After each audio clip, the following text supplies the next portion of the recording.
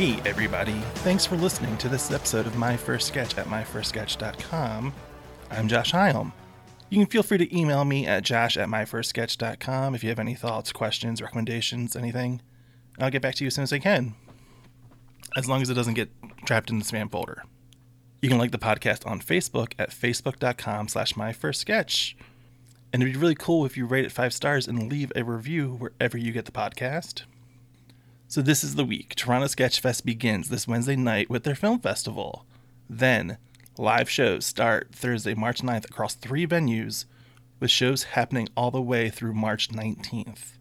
Sketch acts from Vancouver, British Columbia to St. John's, Newfoundland and Labrador, from Greensboro, North Carolina to Seattle, Washington.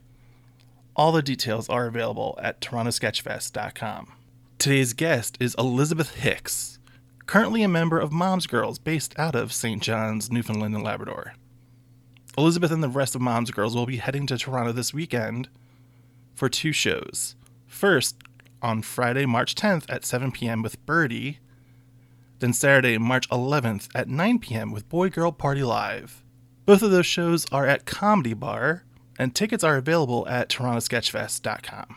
Elizabeth's first sketch is called The New Age Guidance Counselor. Elizabeth plays Mr. Adams, the guidance counselor, and I play Bradley, the student. And I'll also give you all the visual information that you might need to know. So let's go to the sketch.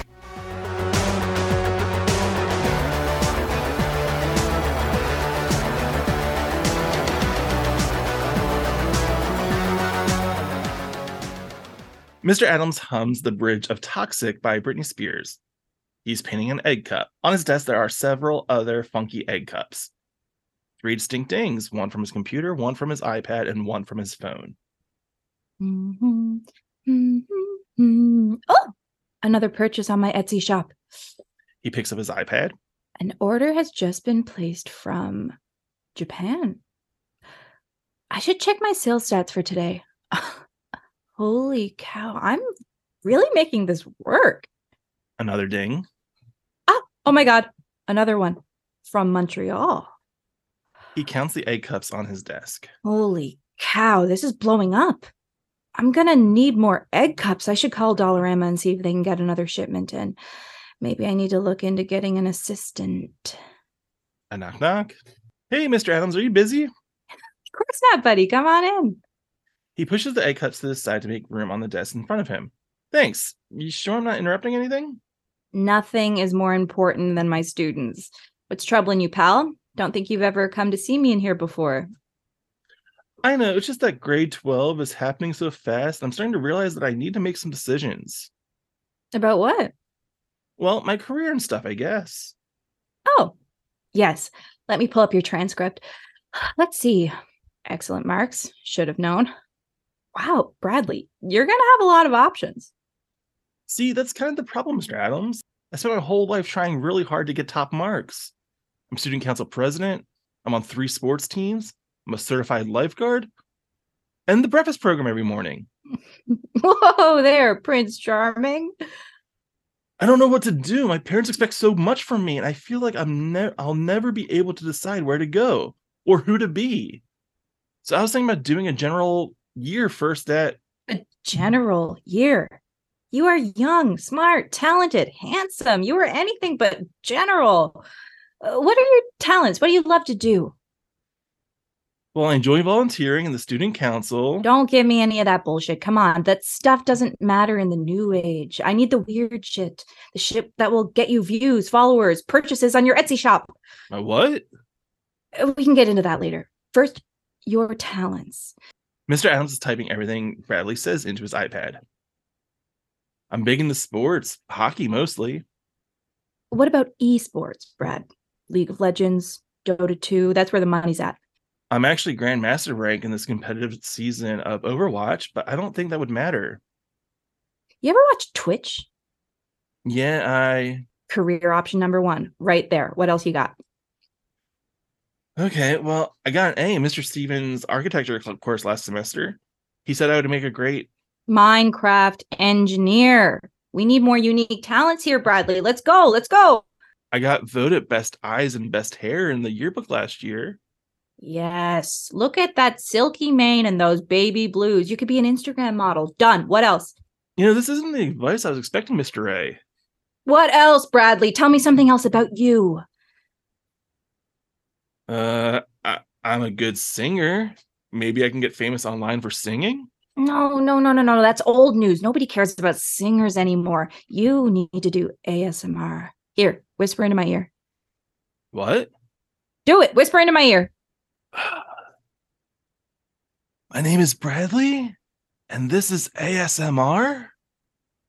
Amazing. I love it. Anything else? I guess the only other thing would be I'm really good at vape tricks. Oh, that is gold. Tell me more. Oh, I don't know. I need to know about these vaping tricks, Bradley. How am I supposed to help you in your career if you're not being open with me? I can blow 2 smoke rings through another smoke ring. Perfect. Okay, I'm setting up your YouTube channel now.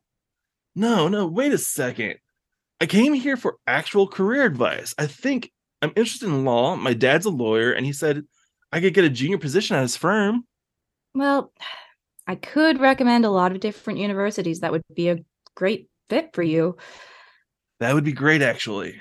But here's the thing, Bradley.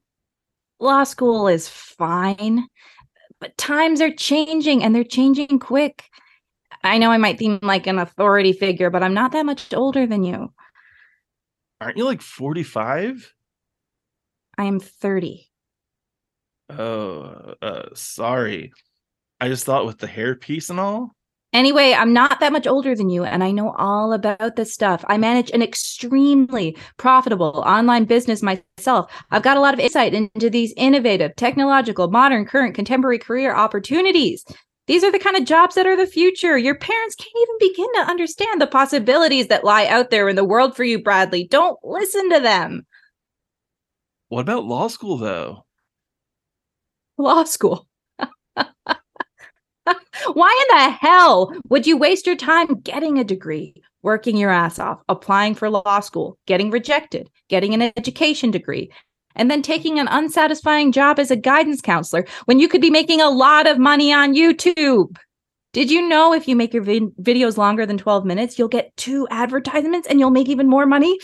Look, Mr. Adams, I brought my application for Dalhousie. I almost have it finished, and I was hoping you could give it a look. Adams takes the application and throws it on the ground. And a look at it. Adams is furiously scribbling down a username and password on a piece of paper. He pulls a vape out of his drawer and places the paper and the vape in Bradley's hands. Here. This is your username and password for both the YouTube channel and your business Instagram account. Keep your personal account. You can make even more money if you have 2 Insta feeds going at the same time. But Bradley, you need to hurry before you miss your chance. In fact, I don't even think you should bother finishing grade 12. Times are moving and changing so fast, you've got to grab the bull by the horns. Okay, Mr. Adams, thanks. I guess. Are you going to be okay? Me? I'm fine. 3 dings. Another purchase on his Etsy shop. Bradley, I got another purchase on my Etsy shop. He jumps from his seat and starts frantically checking his phone, iPad, and computer. Colorado, 6 egg cups, specially personalized. Holy cow. He whips his head to look at Bradley. Bradley, I wish you all the luck in the world. You are young, intelligent, handsome, and we live in a world where opportunities are endless. You can be anything you want to be, do whatever you want to do, however you want to do it. That's why I'm quitting this guidance counselor bullshit. What? You hear that, Principal Roberts? I quit. I'm going to go follow my dreams and sell these egg cups on Etsy full time because they are goddamn beautiful and I deserve to be happy. Adams grabs his iPad and phone and puts all of his egg cups in a shoebox. Good luck, Bradley. I know you'll be great. I've already got post notifications turned on for your feed.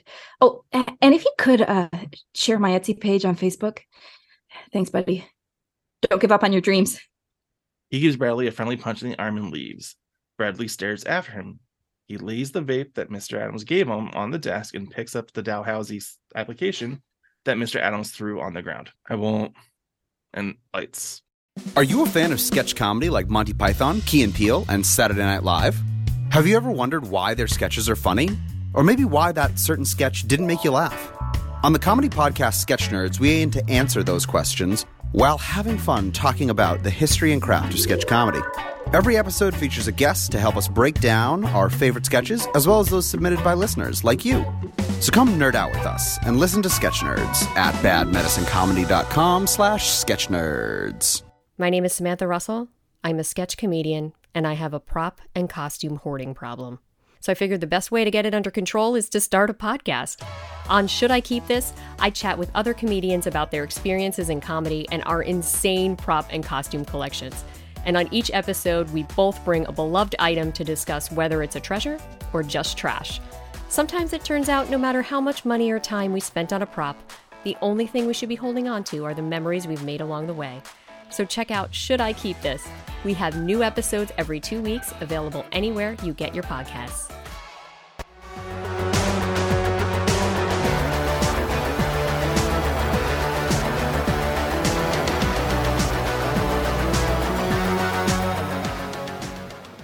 Hey, Elizabeth. Hey, Josh. Thanks for having me. All right, so tell me about this sketch, the New Age Guidance Counselor. Sounds like bad advice. Or good advice. I don't know. Maybe. Remains to be seen. I wrote this sketch in 2018 for a show called Almost Famous 2.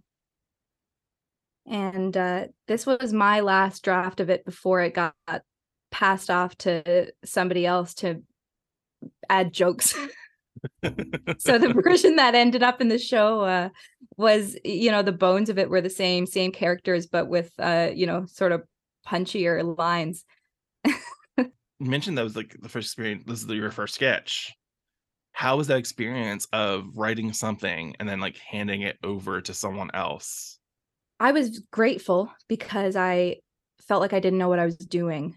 And I knew that it wasn't all that funny and I didn't know how to make it funnier. Like at the time, I felt like I had no concept of how to really write a joke. Like I knew that I could write dialogue, like people talking to each other and like have it be sort of quirky or like funny situationally, but like a setup and a punchline, like I just really I didn't know how to write it. So when I handed it off to somebody else and it was better, I was like, this is awesome. How much did it change like between the last draft and getting on stage, do you reckon? It's a good question. Like I almost wish that I could find the other version of it. But I don't know. I guess that wouldn't really be helpful. I think it was a bit shorter and we had another sketch. So that was the top of the show. And we had another sketch that cut this one off. So we had planted somebody in the audience who interrupted the sketch. And it was because there was no real, we couldn't find a good end to that sketch. And we had already had this idea to have this like heckler, and it was sort of a runner that he kept heckling in all of these really inappropriate situations. And yeah, the ending of the version we just read, it's like quite sweet. Like it's not really, it's like, don't give up on your dreams. Yeah, the I go won't. get 'em, Tiger. And he picks up the university application and fills it out. But they always say that like figuring out how to end a comedy sketch is the hardest part of writing a comedy sketch, like or at least it can be. Unless I guess the idea comes from the end, which I think happens sometimes too. So what brought you to trying out writing a sketch for something? Well, I had met my friend named Andrew Tremblett, who was the director of this show. And we kind of had mutual friends. And then he just asked me if I wanted to audition for this second version of this sketch comedy show that they were doing. And I had heard of the one that they'd done the year before, but I didn't really know anyone involved. And like it sold out, like I didn't get a ticket sort of thing. And I had done, I guess, quite a bit of acting before. And I had just started playwriting, and I don't know, like I just kind of went to the audition on a whim, and I like really put my all into it. Like I wrote this sketch about like Bell Let's Talk Day and like wrote this song, and like I don't know, like I tried really hard. I think that I wanted to be a part of it more than I even really realized. And then yeah, like it worked out. They wanted me to be in the show, and then I just learned how to write a sketch through meeting these new friends, and then afterwards sort of investigating what it actually means to write a sketch. Like, I mean, you mentioned, being a performer and starting to work within like playwriting. Did you have any concept of what sketch comedy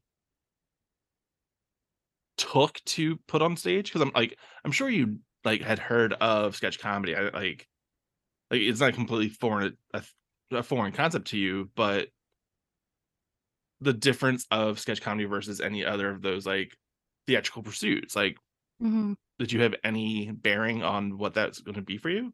Yeah, I think that I grew up like writing and doing skits with my friends and like making little videos, and like I was really big into like YouTube sketch comedy, I guess, without really knowing like that it was sketch comedy. And I had seen SNL, that sort of thing. But yeah, like I definitely never been in a real sketch show before, but the way that we made the show, it was kind of like it was in a theater, so it was sort of like a hybrid play. It was a sketch comedy show, but there was a lot of tech. We had like a little bit of money, which afterwards I've done a lot of sketch comedy with absolutely no money, and that really makes a difference. So it was sort of like a hybrid of theater and sketch. So yeah, I guess I knew what I was getting into, but it was just like the most fun I think I'd ever had in my life, and just so freeing to be able to do something different in like as the minutes of the show pass by, Yeah. All right. So we're going to pause here. Like, and, at that point in time, let's go back a little bit, because you mentioned, watching SNL, watching YouTube comedy. What were you into growing up? What made you laugh? Well, what was your like comedy fandom growing up? Yeah, I feel like I don't have like a great answer for this, because I don't think that I'm like a lifelong like comedy fan. Like my first answer is like SpongeBob SquarePants. Like really, like I was really into SpongeBob, and like could like recite episodes by heart, and I think that I like continue that interest in like humor that's really like seems really pointless, or like is just really silly. Like I'm really drawn to that sort of thing. I was also obsessed with Weird Al. Yeah. Like I would be like down in my parents like on the desktop computer in their little like study, and just like watching Weird Al music videos on repeat. And yeah, and I think just like YouTube culture, like of, I just remember being in junior high school, I guess in like 2007, and like Smosh, and like I'm trying to think of other examples now, but like there were all of these, like YouTube was just kind of starting to be a thing, and I feel like they were all sketches, and they weren't necessarily branded like that, but I think that's what it was. Yeah, that early that first wave of like broadband access is wider than ever, and video online, like it doesn't take 15 minutes to load like it did in my high school years, where it became easier, and YouTube had made it easier for just to put up material, quick and easy. There's no longer that gatekeeper, as people would say. But like Weird Al, okay, I'm gonna stop with Weird Al because I wasn't obsessed with him growing up, and I don't remember why, like what whim I had, but like my first Weird Al experience was running with scissors. And I just remember like I guess it'd been like 9th or 10th grade in an English class, as we were working, the teacher put on music, and he had put on Don McLean's American Pie. Everyone starts singing along to it, but I'm absent-mindedly singing The Saga Begins, to the point where one of the dudes like, wait, what are you doing? I was like, Oh, my bad. Like, so I think Uh, I grew up with a bunch of people that didn't think Weird Al was as cool as like all of my comedy friends thinks he is. yeah, I knew all the words to that song before I had ever seen Star Wars. So Me there were a too. bunch of words in it that I was just kind of saying what they sounded like the names of all the places made up in Star Wars. Yeah, Yeah, I was all the just saying them details in like that song gibberish. meant nothing to me because I hadn't seen the movie for another few years after that. So, but I knew the song. I knew what Mhm. happened in the movie because of the song. Yeah. I don't need to see the movie because of the song, and I probably don't need to see the movie because the song's better than the movie. Yeah, it's like catchier than American Pie, I think. I'll say that on the record. The American Pie song's good too. I'm saying the song's better than the movie. I'm not going to Mm. say the song's better than the original. We can 50-50 that one. We can agree to disagree. um so yeah, okay, so you mentioned SNL and I ask everybody. It's a question I've asked everybody and I will quiz people on it later, but like who would be your favorite SNL cast member? The first person that comes to my mind is Vanessa Bayer. Oh, I don't think anyone's ever mentioned her before. I love it. I'm obsessed with her face. Uh she just she's so funny so effortlessly, and I just like have this like I really love you and I want to be you sort of crush on her, I guess. I find her to be so funny. She had so many fun things like during like, and I feel like her time on the show was shorter than it needed to be, which Mhm. I believe was her decision. So I guess that's fine. But like the fact that she in her last couple episodes brings out that weather reporter character that doesn't say words during Yeah. update. I was like, you've been on the show for 6 years and you're just bringing me this now? Like, we could have had this Yeah. longer than this. Like, One of my favorite bits like ever is the Totino's commercials. yeah. Which Anything because for when my like the hungry week before, guys. yeah, the week before we're recording this was the Super Bowl, so like those Totino's commercials like came back on the YouTube and like was constantly in my algorithm of like, hey, remember these? Watch these again, huh? Yeah. Another person I really like is Fred Armisen, because I really appreciate a person who like plays a really strong supporting role. And I feel Hmm. like he did that a lot. And he always commits to everything, no matter how big the role is. And then I'm just like, you're my favorite person because you're standing in the background, like just being an elf and not Yeah. saying anything at all.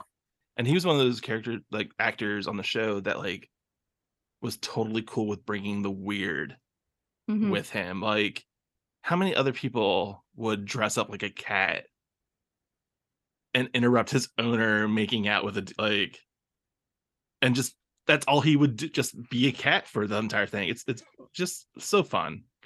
He's fun too. Yeah. So absurd. Okay, so you mentioned like being a performer. Like, were you a theater kid growing up? Yeah, but not in a musical theater kind of way.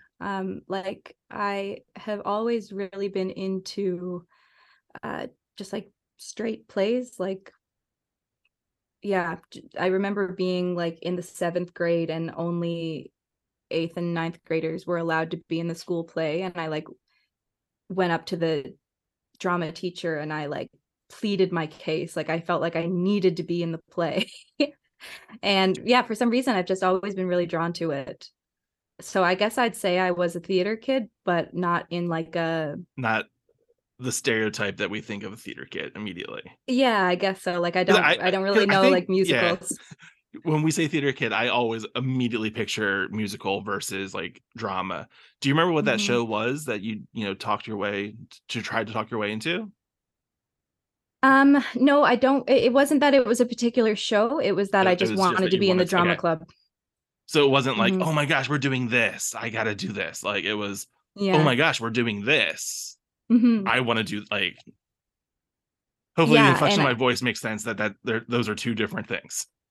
totally, yeah. And I think that I really don't know a lot about musical theater. Like I've only ever been in one musical, and it was like an original musical that was part of like the rep for a season for a theater company I was working for. So I wasn't like hired to be in the musical. So like, but I guess, you know, I think a lot of people that are really into musical theater are more likely to maybe be like, oh yeah, like I really want to audition for Cabaret, or like this year we're doing blank. But like, yeah, straight theater is not really, I guess, the same. And like, I'm really into new work and like play workshopping and that sort of thing. So yeah, sometimes people will ask me like, oh, well, what's your favorite play? And I find it really hard to answer that question, because what I really love about it is like making new stuff and like stuff that like it's only been done once or something. So you're kind of in that like my favorite play is the next one kind of mode. Oh, I'm using that. That's such a great answer. Okay, If so a little pretentious, maybe. I mean, if we're gonna talk about theater, like I was making the like I in one of the recent talks I kept saying theater, like so. So what was it about drama more so that really like pulled you in as a younger person? Yeah, such a good question. And to be honest, I don't really know the answer beyond like it was just something that I'm really passionate about in a sort of unexplained way. Like I just have always really liked it. That's not a good answer. I'm trying to think of a better one. So it's been, like almost been like very much in like innate in you as long as you can remember. Yeah, and I guess maybe I like attention. I'm trying to psychoanalyze myself here. Like, why do I like it so much? But I don't think it's as simple as that, because and the reason why I love sketch so much is because I'm so into collaboration. And like when I got more into playwriting and like even sketch writing, like I love writing for other people, because one of my actual favorite like artistic things that I do is hearing things I wrote said by other people, and then they interpret it differently and it's better than what I thought. Like I just find that magical. Let's talk about playwriting then, because I mean, as we tiptoe our way through your life to performer to playwriting to sketch writer performer, because I have to imagine, like, I made the joke before that I wanted to be a screenwriter, but that's 120 pages, but sketch comedy is 5 pages, and that's manageable, like even though it is just as hard and as infuriating and difficult at times as writing a longer piece. So what was it to like get you into playwriting? Was there a specific idea like, oh wait, I want to see this on stage, can I write it myself? Or was like, what pulled you in that direction? I think acting in plays for most of my life, I think I always had the idea that I wanted to write a play, but I didn't know how to get started, tale as old as time in that way. And then I was doing my master's degree, and there was an opportunity to do a playwriting course, and it was being taught by somebody I really admire, Robert Chafe. He's a pretty well-known Canadian playwright, and I was like, okay, I need to take this course. This is my chance. And kind of like you're saying, sketches, it feels more manageable. The pieces are more bite-sized. We wrote a scene every week in this playwriting class. And because it was homework, I had to do it. And then at the end of it, I had like, a 70-page play that was somewhat coherent. So I kept working on it, and I submitted it was to a you festival. had to write a scene from the same thing every week. Yeah. It wasn't just write a scene and bring it in. It was act 1, scene 1, act 2, like you're actually writing a progression of it. Okay. Yeah, you didn't have to write it in order, but you had to write a scene for your play. And then at the end of the semester, you had the chance to, you could take things out or write more to make the piece finished. But Yeah. That's interesting. In that class, like, was as you're doing this, was there a conscious attempt of like mapping out the story of your play before you get to the scenes of it, or were you gonna write scenes and then cobble it together after the fact, kind of?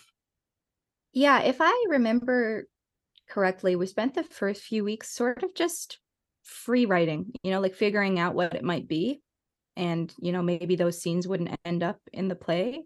And then because we were meeting every week, and it was sort of like a workshop process, like everyone in the class, we were all reading each other's scenes, and then like we would give each other notes. And so you kind of crafted your play as you're going. And maybe some people wrote outlines, but I didn't. I just went with it. And Robert would kind of help you determine like, okay, well, what scene needs to come next? Like, if these are your characters, like what are you drawn to discover about them next? Write that for next week. And then roughly like how long are the scenes that you're writing week to week? 7 to 10 pages. Okay. I'm very curious about this class now, because I think it's a very interesting process of, I mean, first off, it's great homework to me. Like I might have eaten that up, like compared to some of my other writing classes that I may have had in the past, but like just to, write the scene and we'll figure it out later is kind of an interesting approach as well for me. So with playwriting, as you get to the point of, going to this Almost Famous show and, writing for yourself, what were some of the tools that you used in the playwriting world that you thought were handy for your attempt at sketch comedy? I was in this playwriting class and doing Almost Famous 2 at the same time. Okay. So I was kind of learning about like who I was as a creative writer generally, all at once. And I think that that's why, the sketch that we read, and if I look at the other sketches I tried to write for that show, like they kind of read more like scenes, like I'm just sort of having people talking to each other. And then I would go to playwriting class and everyone's like cracking up laughing. and it's about, I guess, your expectations of, if you expect something to be funny, it won't be as funny. Humor, but in playwriting class, the humor in an educational playwriting class versus a sketch comedy writer's room, the humor is going to hit differently for those people, for sure. Yeah. Totally. We'll use what you brought in as the example. Like,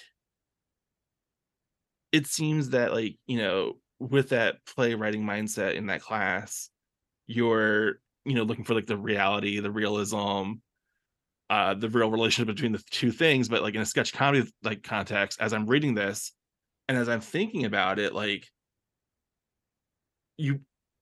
my first thought would be like, you really have to amp up that teacher. Like he's got to go zany, or he's got to go crazy, or he's got to go more absurd, more bizarre, because the student's kind of the one that's grounding the world. So the other person has to be like, if the student is a quote unquote straight man, the teacher has to be the wackadoo that we're having fun with. Which is what ended up happening. And I think that note is a very good one. And the other people in the sketch troupe applied it better than I could. I think fortunately I've gotten a bit better, but you should do a My Last Sketch podcast so I can redeem myself. You're not the only person that's pitched that before. Yeah, I'm sure I'm not. And I do think about it once in a while to be like, yeah, let's do my latest sketch or my most recent sketch. Like one of these days I'll figure it out. I think the stakes would be higher then. Yeah, because I think if we did like a show like that, like I feel like we would really have to like dig deep and like really critique and like, hey, this wasn't great. Like I've seen better. and I feel also that there's a part of me that feels like I could only do that with like my friends here in Philadelphia that I've known and seen forever. Like, and then the audience of that just gets really super niche to like, I don't know. We'll see. All right. So you're in the class, you're asked to audition, and you get hired, we'll say, for lack of a better word, or if that's the best word for it, for this Almost Famous show. This is your first attempt at like this form of comedy, because I'm sure you've tried comedy in plays before, but as we mentioned, the comedy in theater is different than the comedy in comedy. So what was your experience with working with this new group of people? I think one of the things that continues to draw me to sketch comedy is this freedom to go really big, like with writing, but like I guess I'm speaking more so from the perspective of an actor. Like as an actor, I got notes from like several different teachers or directors, like, we're gonna need you to tone it down, like stop moving your face so much, you're going from 0 to 100 and we're not seeing the journey in between, but in sketch, like, people love that. Go straight to 100. Go from 0 to 100, babe, we love it. You're moving your face so much, we love it. And so I had kind of felt like I found my people, and that I had kind of found my thing to do, because it was like all of my weaknesses and the other thing that I was doing were strengths in this other form. It's interesting that you put it that way, because I was going to ask, like, how does it feel to, I mean, the fact that you put it as a weakness in one form, I was going to say, how did it feel to throw away all of the stuff that you might have picked up in your training and education beforehand for this new discipline that you're working with, sketch comedy? Yeah, well, I feel like I didn't throw anything away. I only I guess built on it, or like took it in a new direction. And like, I don't have any formal training in acting. Like I've done classes, but I don't like have a degree in acting or anything. So I think I always sort of felt as an actor, and I still do sometimes, like, I don't know what I'm doing. I hope this is okay. And I feel like in sketch, like, that's kind of a good thing too. I don't know. I don't really know how to describe it. The amount of sketch that I've done, which, isn't enough. I'm not an actor at all. Like, that's my least favorite part of it, like, is having to pretend to be an actor. I'd rather just like be a silly Billy and like do a weird monologue or something, instead of like actually thinking or pretending that I'm acting. Yeah, I almost shudder if someone's like, "Oh, your acting tonight was so great." I was like, "No, it wasn't." Like, I'm a silly Billy. Yeah. Who, me? I'm a silly goose. Like, what do you want from me? Yeah, I think that I see doing sketch as acting, but like in a good way. Like I think that it's like getting to act with the dial turned up all the way. Yeah. And all of the people I've done sketch with are really good actors. Like, they're good dramatic actors too. So it's like kind of fun sometimes to like do things in a scene that like would never fly in a regular play. Someone would tell you to tone it down for sure, but like this really dramatic scene where we're yelling at each other and like we kind of really mean it, but because it's sketch, it's like through the roof zany. Yeah, I wonder, like, and it's been so long since I've like seen this movie, and I'm going to use a movie instead of the play version because I've seen the movie, but like the arguments and stuff in Cat on a Haunted Roof, if we played that with sketch comedy, like rules versus what's happening in the movie and the stage production of it, like, does Cat on a Hot Tin Roof get funnier if we fully go for it as we would as like sketch comedians? You're exposing me as a fake theater person because I haven't read it or seen it. And like, sorry. It's been almost 20 years since I have, and I watched it in high school or whatever it was, but like I just remember like huge argument scenes that are supposed to be really like, and I just like picture like, oh, let's ham that up. Let's see what's go on. Someone needs to write that down and like do Tennessee Williams like word for word instead of just doing it in the style of Tennessee Williams. Let's sketch act up Tennessee Let's do it in funny hats or something. Let's have fake The other- beards and everything. Yeah. The other thing about it too is that sometimes, like, you know, the rules of sketch aren't just hamming it up. It's like being in a really absurd situation and taking it so seriously. And sometimes that's so funny, you know? I think that's one of the things that, like, people joke about, that, like, you know, sketch comedians and stand comedians and all this stuff, they have that notebook that they carry around and have ideas in it, and it just looks like a madman's journal. Because we're writing like this time I was in a drugstore and a dude came in a bathrobe and slippers to buy condoms, and it was like I wanted to be like, is everyone else seeing this right now? Like, Excuse me, sir. Can what I is take a picture of happening? you for my Madman's journal? Can I have proof that this is real? Like, by the way, that is a sketch I'm writing. No one steal it. So okay, so Almost Famous, you're involved. There's a cast of people. How do we get from your involvement in Almost Famous to what you're working with now with Mom's Girls? Yeah. So Steph and I were hired to be in that show. We were friends beforehand, but we didn't know anybody else really that was involved. Like, they're a couple of years older than us, and yeah, like, I had only really moved to St. John's a couple of years before. So, you know, we became really good friends with the people, the guys that were in that show, Andrew and Evan and Stuart and Zach and Step. And they were friends with Allison. So I sort of met Allison through them. And then in the fall of that same year, in 2018, Steph and I, we wanted to do like a 2-woman show. Like, we had just been tossing around the idea that we were going to like write a show for us to do or something. And then we were like, oh, it'd be really fun. Like, if we did an all-female sketch comedy show, like, then we could be friends with Allison Kelly. And we were like, okay, well, if we're going to ask Allison, like, maybe we should get like one other person to like make it, you know, have another person to round it out. And I had seen Andy Bullman do stand-up comedy several times, thought that she was so funny, but I didn't really know her, but I was like, I think that we should just ask Andy Bullman if she wants to be part of this one show.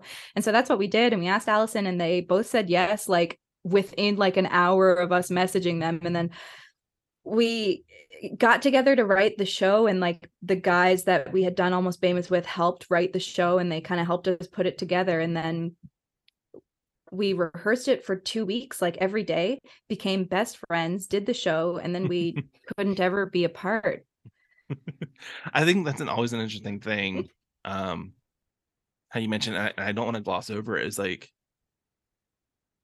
and I think for the most part, from when I've talked to you, y'all do come from different theatrical worlds and performance worlds, but it's not necessarily the same when you are the one who is de facto producer and has to get the show on its feet, and you might have to be the one that books the venue for the first time. Like, what was the experience of creating that first show? How is that different from any of your other past experience?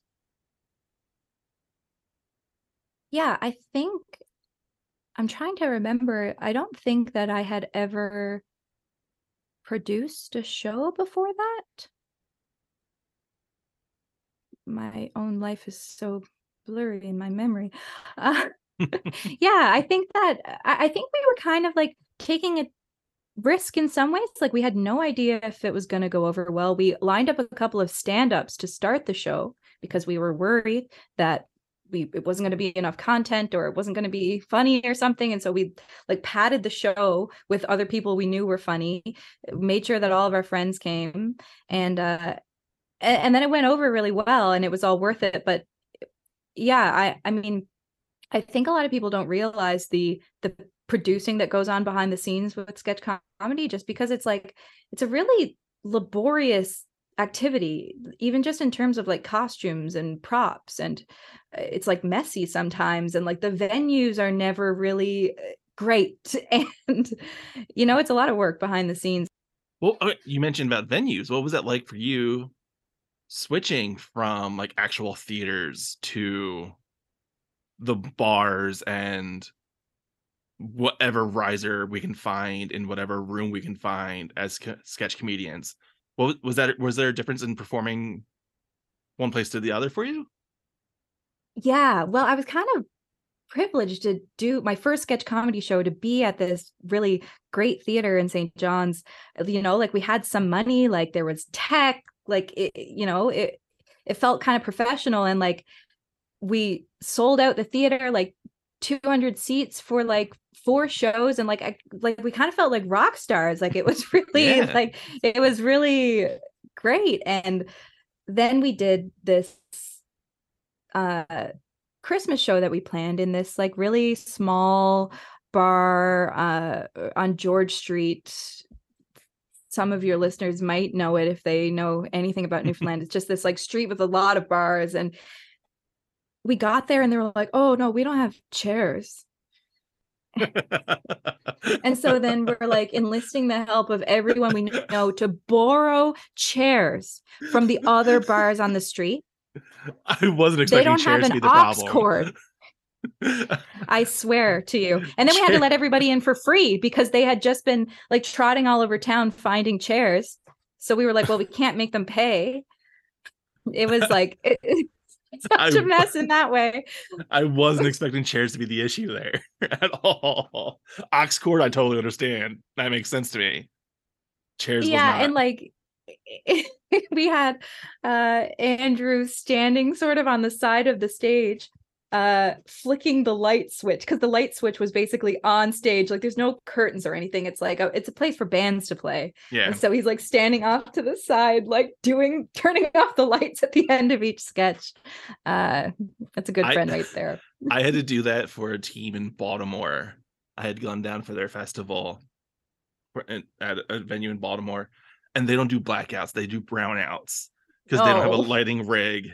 No. So I had to be the dude, like I'm hitting a switch on a power strip to turn the lights on and off between sketches. And I was like, this is way lower than what I'm used to. Mm-hmm. And I wish I had known this coming in, because we could have adjusted. Yeah. Like I could have adapted to this if I had known beforehand. Yeah, there are so many sort of little technical things like that you almost don't realize are necessary. Like you need a blackout to tell the audience the sketch is over. The second year we did that Christmas show, the 4 of us, we went to a different venue because we wanted something like a little bit bigger, and realized when we got there that there was no way to turn off the lights. So we were just going purely on music cue to let everyone know the sketch was over. And then we just walked off the stage. And, we remember that show sort of as our least favorite of these 4 Christmas shows we've done now over the past 5 years. And I think one of the reasons was that just like the venue was bad. We couldn't control the space. Yeah. You need at least that. But I do think that just, I guess, a final point about like doing sketch comedy in a theater, like I think sketch comedy usually belongs in a good bar space, like a bar with a stage, because there's something about a theater that is sort of formal, and like then people have different expectations, and like I like it when people have low expectations and then we can suppress them. On one of the most recent, that probably was like 10 years now that I think about it, like when Kids in the Hall did one of their reunion tours, I saw them in a theater and it felt different than like they probably were used to playing the Rivoli in Toronto, like historically. Like, like it feels weird to see sketch comedy in the theater sometimes. Yeah, I think it has the potential to feel stuffy, or at least less relaxed. Yeah, you have to like go for, I guess, black box at your biggest. I feel like going to a bigger with a high ceiling, that kind of like, it might not be the best venue. But also it would also help if you could turn off lights and you need to meet somewhere in the middle. I had talked to Steph, and they mentioned that Newfoundland didn't really shut down as Mhm. much as other places did because it is kind of secluded there on the East Coast, and you can lock your borders within the province, and okay, we'll ride this out just here. Mhm. So I felt like y'all had a head start to do more comedy because it sounds like you kept busy while nothing was happening everywhere else in the world. Yeah, that's definitely true. We were very lucky to face very little COVID outbreak uh, because we're an island, you can close the ports of entry pretty easily. So the only thing that was really frustrating was that we still had a lot of restrictions despite not really having any COVID. So it was sort of unexpected, like when we would get shut down, like they were still changing things all the time. And we had this show planned that we had some money for. It was supposed to happen at this same theater that I've been talking about. And that got postponed, and it seemed like, okay, are we going to do some sort of like hybrid recorded version? And so, but it was stressful to like be planning shows and having to be canceled or postponed, but at least we could plan shows. Like it was possible that maybe we were going to plan, like we did a show in a bar in like Christmas 2020. It's wild. Yeah, Like masked. that was We weren't wearing masks, unthinkable but the here, audience was. like Yeah, here in the States. yeah. So we were really lucky in that way, and I think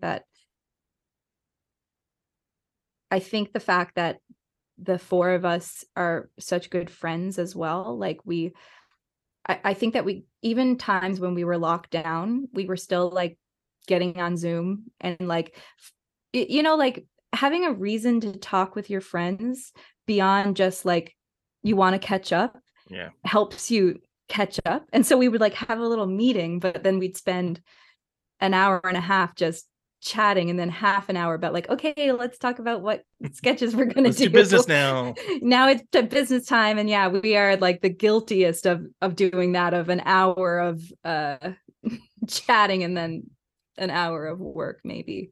So How would you describe like the voice of Mom's Girls? Mom's Girls is not afraid to be really silly. Like, I don't think that all of our sketches have they're not all satire. Like they don't all have a really strong message. I think that we have a message like overall in our shows and overall as a group, which is to sort of push forward female and non-binary voices in the comedy community. But then like within the same show, we'll have, Andy writes these really great political sketches, and like Steph is a really great parody songwriter, and Ali writes these like word play sketches. And I think that because we all have these really we all really do bring something different voice wise. I think that that's why it works. And I think we also have a really different acting style too. So I think that that's why it worked. Well, so you mentioned, about Steph and parody and, Andy going political and, wordplay with Ali, but like, so what would be your wheelhouse then? Since you've diagnosed those other three, is there a specific wheelhouse talent that you bring? Don't ask me to talk about myself. I like talking about everyone else. I want them to do the sketches. Yeah, I think that I am a pretty good sketch editor. Okay. And maybe like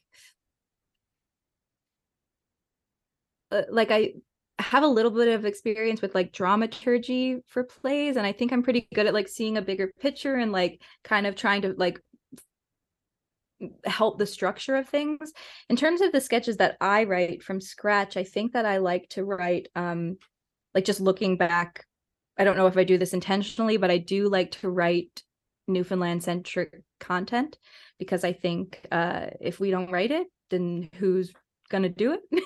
Like it's just such a unique place that you know, I think that regional humor is a really great thing, and that even people not from the region will often find it funny, you know, not just in the case of Newfoundland, but just like, you know, people really like the show Letterkenny, even though maybe they've never been to Ontario. Well, So, I had said that like my introduction, you know, as someone in his mid to late 30s, of the idea that there is like even a Newfoundland culture is from Come From Away, the musical, and Letterkenny and Shoresy, because they both introduced me right. to that, like that Newfie accent and, you know, speech pattern that apparently you have. Mm-hmm. Yeah. And but at the same time, like you watch SNL and Tina Fey pulls out like a Philly character all the time, and I don't think I sound like Mm-hmm. that at all. Yeah. Yeah. Uh, the accent is a topic of much discussion. Yeah, it's hard to really nail down my own style, I guess, to answer your question. Like I'm not really sure. I don't think that I have a really defined voice, but I really like to write scenes, as maybe we've kind of already talked about. And I think I've gotten a little bit better at filling the joke holes. I've never heard that phrase before, joke holes, before this week, before recording, like with you Newfoundlanders. Like I like it. I like joke holes. I'm stealing it because I'm gonna bring it to Philly. Um, I Yeah, I think that I got that phrase from Andrew Tremblett, who I think got it from being at the Second City studying okay. in Chicago. I definitely didn't make it up. I don't I know where it came from. I just had never heard it. I like it. I don't think I asked before. Where does the name Mom's Girls come from? Is there a We specific talked story? about, yeah, there kind of is. We talked about a name for months. We were going to be Tube Top, which I still kind of mourn the loss of that name because it's really It's fun. it's not a bad sketch comedy name. Yeah, it has that alliteration, you know, we could kind of do like a fun poster. It's kind of Yeah, sexy, it'd be an easy logo to make. Like, easy yeah, logo. But I think what held us back from that was, well, it didn't feel right. And also like it was maybe a little too sexy, yeah. which we like to do. That's definitely part of our brand. Humbly. But we also the brand has kind of become bigger than the sketch comedy troupe, and I think that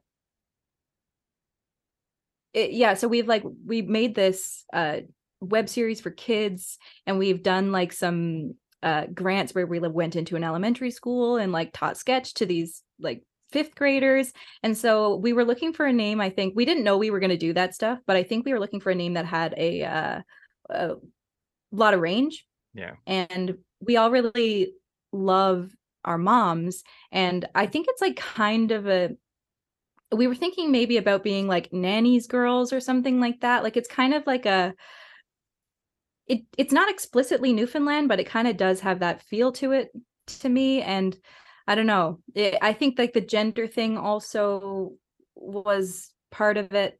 I don't remember exactly why, but some of those factors were in the mix. Okay.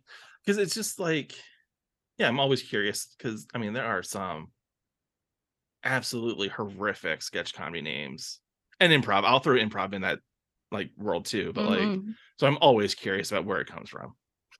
Yeah. How has it been to collaborate with members of a team that are now currently in 3 different cities as you prepare to finally converge together for the first time in a couple months to perform? Yeah. Well, we do a decent amount of Zoom. We have 3 different group chats. We talk on iMessage, Facebook chat, and Slack. That's too much. Yeah. Pick one. Well, you know, we used to do everything in Facebook chat, and then There Oh, was I a would say time that Facebook would be the one to throw away for sure. Like, there was a time that we were doing like a live show, this web series, like producing this show, this elementary school grant, like a bunch of other things, and we were doing it all in the Facebook chat, and we were like, we need a Slack channel, like we keep ignoring the messages, we can't be friends because we're doing so much work together. So it's like we needed to separate our friendship from our work life to make it that's happen. what I would say. Keeping iMessage and Slack sounds good to me. Like, let's just Facebook chat is just awful. Facebook's canceled. It's so bad. But yeah, so and now you're going to come together again and perform in Toronto. Like, what is the process for you, like, to prepare for that? Yeah, well, we had a show over the Christmas break. So we rehearsed on Zoom, and then we rehearsed in person for a week and a half for that show. And because we've been working together, the four of us, for quite a few years now, I feel like we are able to come together pretty quickly. And, you know, we're doing sketches at Toronto Sketch Fest that we've done before, just not in the order they've been done. It's sort of, you know, I guess that's what everybody does, but like a Frankenstein sort of. Yeah. I've learned from going to a couple sketch fests before where we did new material at one and then tried and true material at another. And the tried and true material is a much better decision. Always bring your best stuff, play the hits. Yeah. Like, I will tell that to everybody. Allison and Steph and Andy are getting here, I think 4 days before the show, and we're just gonna rehearse as much as we can. And yeah, we've had a few Zoom meetings already, so we're making it work. This is the new way to do it, I guess. Thank goodness for Zoom. Yeah, I think Zoom is a great tool for preparation, but I would never want to do a Zoom show. Yeah, I've done I did one Zoom sketch show. It sounds awful. And it was very early pandemic, like I think like 3 or 4 weeks into the shutdown. And it was well, my friend Andrew was finishing up this directing program at the Second City in Toronto, and it was sort of his like last thing he was supposed to do. And so we did this Zoom show because Zoom was still so new then that it was just kind of like fun that we were doing this weird show. But at this point, I'm kind of over the like hybrid, like trying to do theater. Yeah. Through Zoom. I did a lot of theater through Zoom over the pandemic, like play readings and stuff like that. Play readings might be fine, like actual try and perform, and like, because we do sketch readings and we do an open mic on Zoom, and that's okay. But I want to like pretend I'm in a sketch show, like with a green screen behind me, trying to pretend we're all in the same location. Like, yeah, you need to acknowledge that you're on Zoom, I think. Yeah, and even that I'm over as like a concept of to begin your comedy piece. I ask all the Canadians I talk to, because I'm minorly obsessed. Is there a piece of Canadians pop culture that an American should hunt down that we might not know about yet? Okay, so there's this sketch comedy troupe called Codco, which you might have heard from other members of Moms Girls talking about them. All the people involved in that sketch comedy troupe like really like created the theater and comedy scene that we now know in Newfoundland and in Canada too. So like there's this show called This Hour Has 22 Minutes that a lot of people know about, and like a lot of the members of Codco were the people that started that show, and they had their own show in the 80s and early 90s, and you can watch a lot of it on YouTube. And a lot of it is very Newfoundland centric, but they made it for like a greater Canadian audience. So I think that even if you were American, you would still probably find it funny because it's just kind of like off the wall silly. And so like a lot of us that are doing sketch comedy now have been fortunate to like work with Mary and Greg and Andy and Kathy. And yeah, it's just it's cool to kind of have like this long running sketch tradition come out of our home. So I'll say that as my Canadian content recommendation. It's on YouTube. CODCO. and then plug your own thing.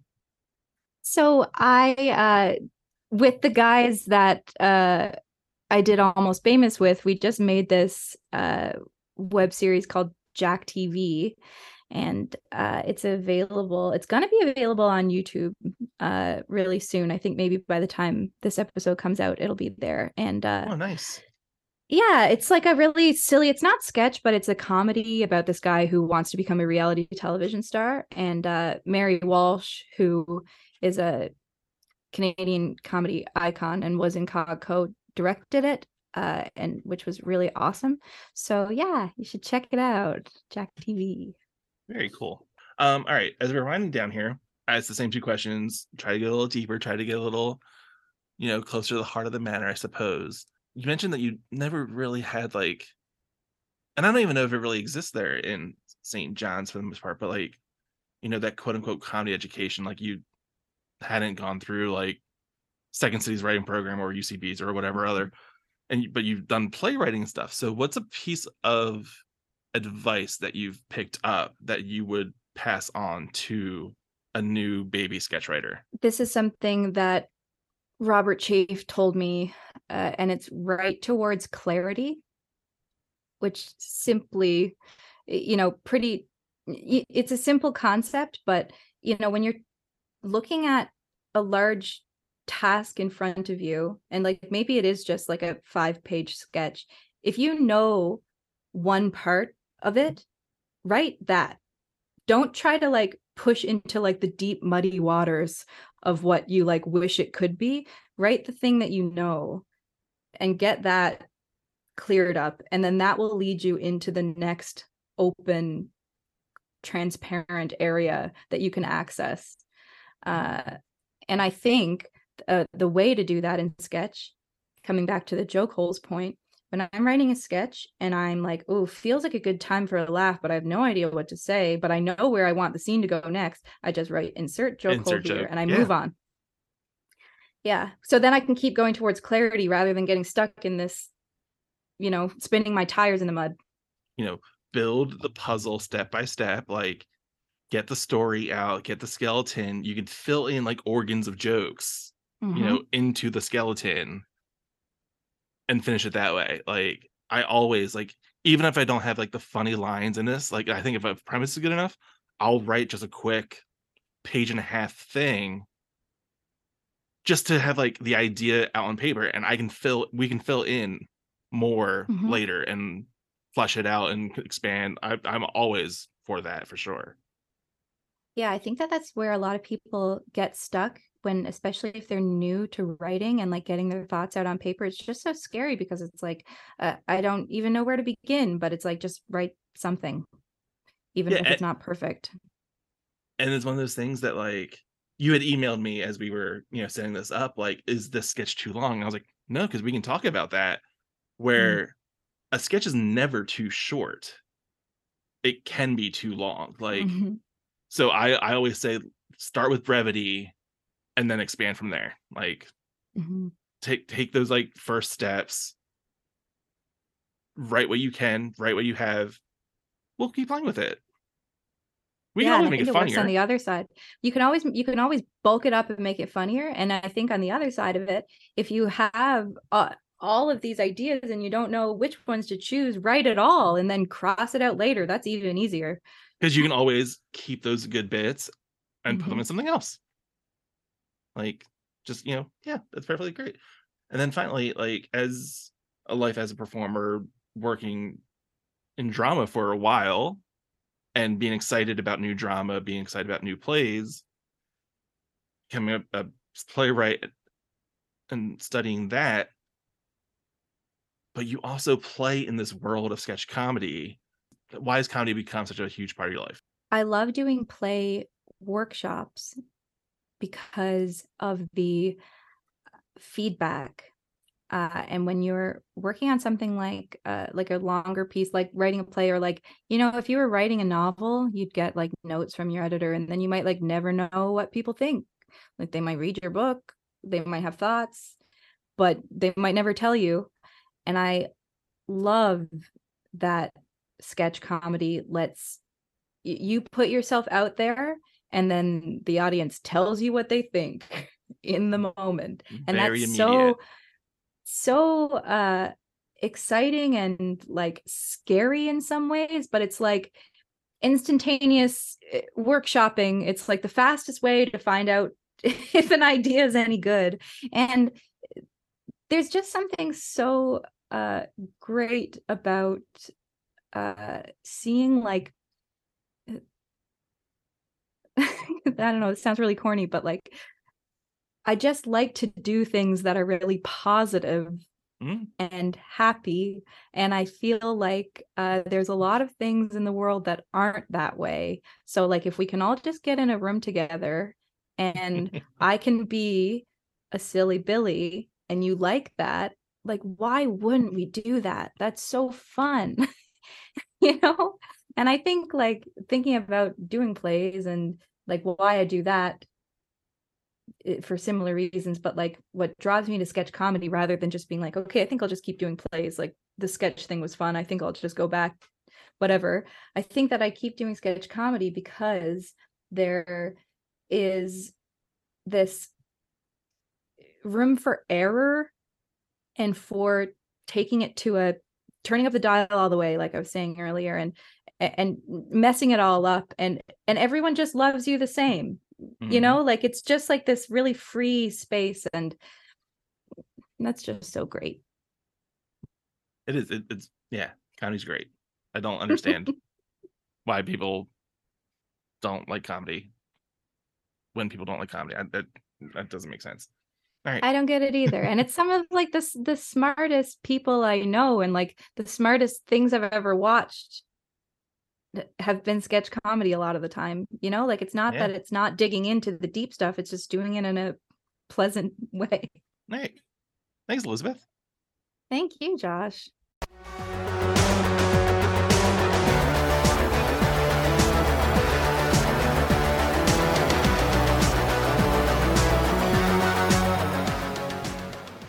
Elizabeth and the rest of Mom's Girls will be heading to Toronto Sketch Fest for 2 shows.